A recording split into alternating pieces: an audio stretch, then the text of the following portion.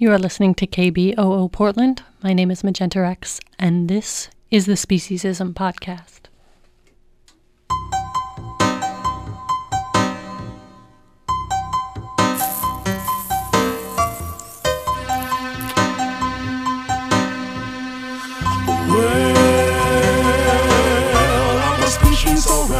Humanized, hardly seen, but thin line between divine and killing machine. A dark side of the light that no one ever should see. Oh, I feel for the foolish. I almost called it the Eliminating Speciesism is the Key to World Peace podcast, but figured that was too long. So, speciesism. Well, race is to racism as species is to speciesism. It's excluding from the realm of ethical and moral consideration another being based on their species. And the manifestation often sees humans treating beings as things, as in a factory farming environment. I want to get people thinking and even talking about speciesism and questioning, asking themselves how it might manifest itself in their own lives and in the dark, unexamined parts of their hearts and minds. I really think this is one of those troubles that is killed by light. You shine a light on it in yourself, oftentimes it disappears. Now, the topic of speciesism has the potential to be truly terrifying, disgusting, and heartbreaking, very dark.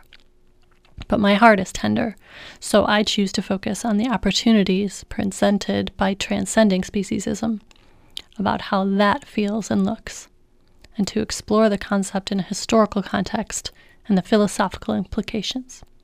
This podcast comes in 4 flavors: global focus, local action, historical context, and future vision. Money is not the root of all evil. Money is just a way to exchange value easily. Value isn't the root of all evil either. In fact, our values are more important than we understand, as they translate directly into the amount of value we perceive in the world, or anti-value, which is also a thing. No, the root of all evil is actually speciesism. But what spawned speciesism? Greed and illusion. So I guess it could be argued that greed is actually the root of all evil. So how do we combat greed? Be generous, reward generosity, and shame the greedy? And how do we combat speciesism? We realize that our consumptive habits are causing other beings harm. We look directly at our blind spots and face that a pig, a cow, a chicken, and a sheep are not somehow exceptional beings that don't suffer. We stop pretending that they do not have emotions and experiences very similar to our beloved cats and dogs. So why is speciesism the root of all evil? Well, speciesism spawned classism and sexism, and racism is the inbred child of classism and speciesism. So what I'm saying is that greed spawns speciesism, which leads to war, classism, and sexism. Racism is born of classism and speciesism, as the wealthy like to divide up the many, many poor along as many lines as possible to keep their exploited masses preoccupied with fighting each other for no reason whatsoever. Skin color is not a reason to judge or oppose someone. However, having one's ancestors oppressed and exploited, brutalized, seems pretty real. All of these isms are mental schism illusions, a social societal disease Gaia is suffering from. The original ism, however, the one that predates and arguably causes all the others, is speciesism. Speciesism stands as the final horizon of mental integration, the final chasm to bridge. And with this bridge, the doors finally open for true intra-species integration, which nullifies our racism, sexism, and classism. Those are the big 3, but there are countless other isms which our minds can create to delineate us in innumerable ways, creating chasms, impassable cliffs of imagined differences, firewalls to empathy and right relationship.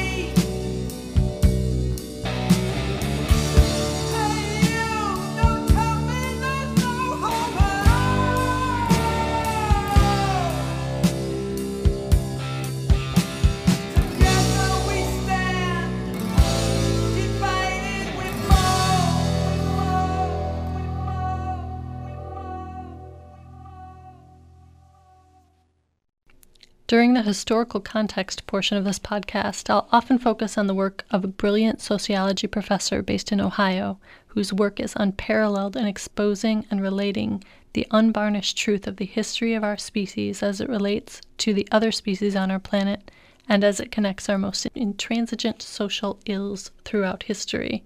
His name is David Nibert, N-I-B-E-R-T. From his talk on the animal industrial complex, available on alternativeradio.org, Nibert says, "For most of our time on the planet, humans foraged and lived primarily on plant-based diets. Our communities were egalitarian and there was ample time for leisure and social activities. This long period has been referred to by anthropologists as the original affluent society.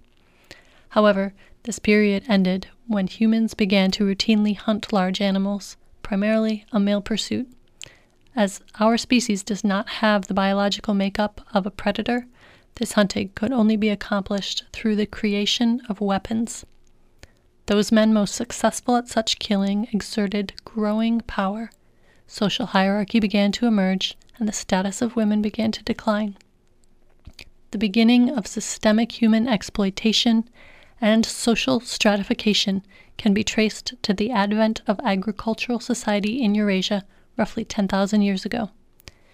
Agricultural systems were tied to the exploitation of large social animals, including cows, horses, sheep, pigs, and goats, who were captured and exploited as laborers and for their hair, skin, body fluids, and flesh." So let's review the timeline for Homo sapiens. Homo sapiens evolves about 200,000 years ago, and for 110,000 years, they lived primarily by gathering, only gathering. Then they developed projectile weapons and begin hunting. This was 90,000 years ago. 10,000 years ago, they start to enslave other animals and use them in their agricultural societies. And that's when everything goes to hell in a handbasket. You start to see a class develop that's exploiting another class, and you see the status of women decline. Frederick Engels discusses this in his theory of the patriarchy. From Engels' book, Origin of the Family, Private Property, and the State, in 1884, he maintained that the disparities of power between men and women were not based on their inherent natures, but were the result of social and historical circumstances rooted in antiquity. Engels contended that the earliest organized human communities lived according to the principles of a benevolent matriarchy. Classless and communal, he explained, these groupings neither owned land nor herds of animals. They derived their sustenance from the relatively uncultivated nature that surrounded them. According to Engels, a sexual division of nature existed, but it was cooperative and egalitarian. As hunters, men were responsible for bringing meat to the table, while women took care of the social spaces in which the extended families lived, planting, preserving, and preparing food, maintaining the collective living space. Within such societies, he wrote, women were honored and lived freely. Since it was women who gave birth to children, family identity was naturally passed on through the mother line. When new conjugal bonds were established between social groups, males would move from their family of origin into the circles of their mate. Under such circumstances, the physical domination of one sex by another served no practical purpose. The coming of private property, initially in the form of livestock, changed all of this. As animals were domesticated and organized breeding expanded the herd, the province of men was transformed into something unprecedented, property. With this development, the custom of defining lineage through women proved a serious problem. As long as descent was reckoned according to mother right, and the mother line was determined a person's family group or gens, males had no mechanism for passing on their property to their sons.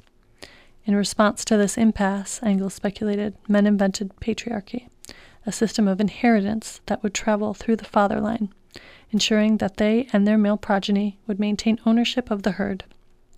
As women bear children, the fatherhood is inherently uncertain. This called for severe measures. In an attempt to guarantee that their offspring would indeed be their own, men forcibly inhibited the social and sexual lives of their wives. In order for patrilineage to work, a woman whose function was that of bearing heirs could not live freely. She was cut off from all unauthorized social contact. While male sexuality was unregulated, the law of monogamy was imposed on women, save those whose task it was to fulfill the extramarital desires of men. A wife was to be ruled by her husband. Reduced to servitude, she became the slave of his lust and a mere instrument for the production of children.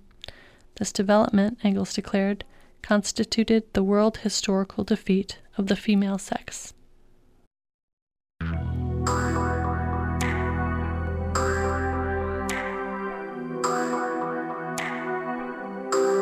Accepting new ideas is hard, holding on to the past is too easy, can't you see? We've got to move on.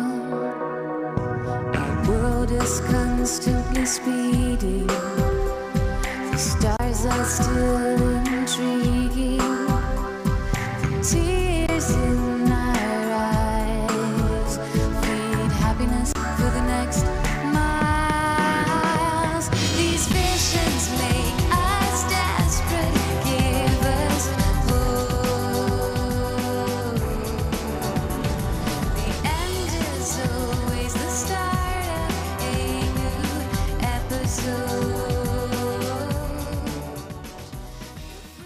So let's review speciesism being responsible for the paradigm allowing humans to hunt other animals. Wasn't a concept that no one thought of till recently. So now we can talk about it and examine it and explore how it relates to our lives and how it's impacted our world. And what we find is that the advent of agricultural society was the beginning of human social stratification, which is modern-day classism. In India, a caste system. And also the beginning of sexism, the propensity for one to prefer their own interests and disregard the experience, the interests, the needs of another, be it within their own species or outside of their own species. These are all one and the same mental, societal disease. David Nybert writes in regards to other animals, "Today, due to a growing body of work by cognitive ethologists, we know that these other sentient inhabitants of the earth have complex and rich social and emotional lives. They can experience considerable pleasure as well as intense pain. By their confinement, exploitation, cruel treatment, and over time their biological manipulation, these other animals were desecrated. However, such use of other animals and the implications for our species has been masked by the term domestication." Let's take a brief digression to think about this word. We're taught in school that animal domestication was a positive development. Language is a powerful tool in rationalizing and naturalizing injustice, and we should always seek to expose those phrases and words that serve as ideological supports for oppressive systems. It is important to reject the term domestication, a word that sanitizes a violent practice and that naturalizes the oppression of other animals. Domestication is a word loaded with ideological bias and which undermines critical thinking. As these other animals were desecrated, I will refer to what happened to them as domesticration, and throughout my talk I'll try to avoid the use of words that objectify and defame devalued humans and other animals. Back then to early agricultural society, the possession of large numbers of domesticated animals became a sign of wealth and dominance, and elite males' treatment of them as property was extended to women and devalued people. Countless people were relegated to the socially constructed position of serf, peasant, and slave. Growing numbers of men armed with weapons, created for killing other animals, were dispatched by elites to raid other peoples for their domesticated animals and other sources of wealth. violent attacks on distant societies were made possible by the use of horses as instruments of war. End quote. As this is 2014, the year of the horse, I want to take a second to acknowledge the place of horses in our society. Most of the horses we come in contact with are not free-living animals. They never have the opportunity to live a natural life in the wild. They're servants, slaves of human interests, generally entertainment, utility, less often now war, but for a long time, the use of horses was what allowed massive war to happen in the Eurasian continent. On this, Neibert writes, in the Americas, even before contact with Europeans, the hunting of other animals also had given rise to the creation of weapons and human violence. However, as large social animals long had been extinct there, in part from overhunting, large-scale warfare and genocidal invasions did not occur. This is because there were no growing populations of domesticated animals requiring land and water expropriation, and because invasions of far-off regions were unnecessary and not practical without horses. Conflict between human communities in the Americas primarily took the form of small-scale raids and skirmishes. End quote. In the next edition of this podcast, I'll discuss in more detail how the basis for human war is speciesist thought. But for now, let's circle back to racism. Racism is an intra-speciesism within one's own species. Or said another way, racism is really just speciesism with species defined wrong. Instead of defining our area of empathy and ethical inclusion exclusively as a scientifically agreed upon group of Homo sapiens, the racist simply makes this area smaller and builds their empathy firewalls within the group of Homo sapiens according to superficial physical characteristics supposedly defining one's race. You may be wondering, if speciesism is so bad, how did it get to be the dominant global mental paradigm? And the answer is a simple 3-step process that David Neibert describes in his first book, Animal Rights, Human Rights. First, there's an economic motivation for oppression. Next, the wealth amassed through this oppression leads to control of the state. Finally, with control of the state, we see ideological control of the population. This ideological control manifests itself to promote speciesism overtly, as well as racism and sexism more subtly. The most obvious example of the interconnected nature of speciesism and racism is seen when looking at the Jewish Holocaust during World War II. The Nazis could not have killed all those people without first conceiving of themselves as a superior species, and with their speciesist mentalities applied to devalued humans, at that point dispensed with them like so many bovine animals in a human-centered version of slaughterhouses.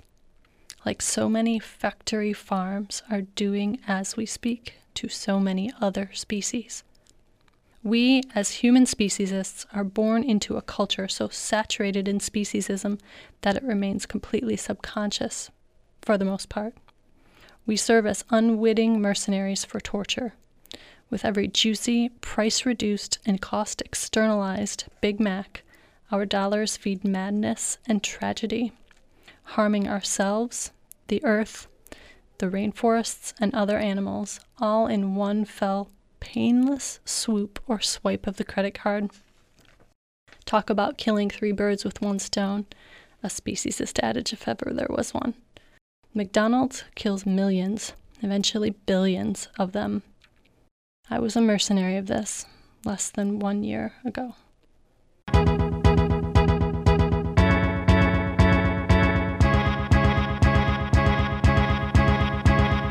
There was a time when my world was filled with darkness, darkness, darkness. Then I stopped dreaming, now I'm supposed to fill it up with something, something, something. In your eyes I see the eyes of somebody I knew before.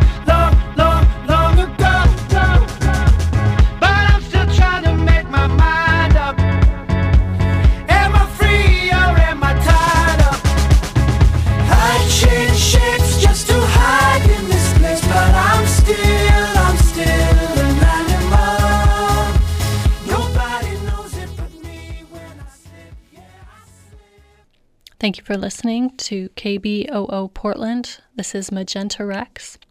Please join me next time as I discuss the relation between speciesism, war, and organized religion. Thank you.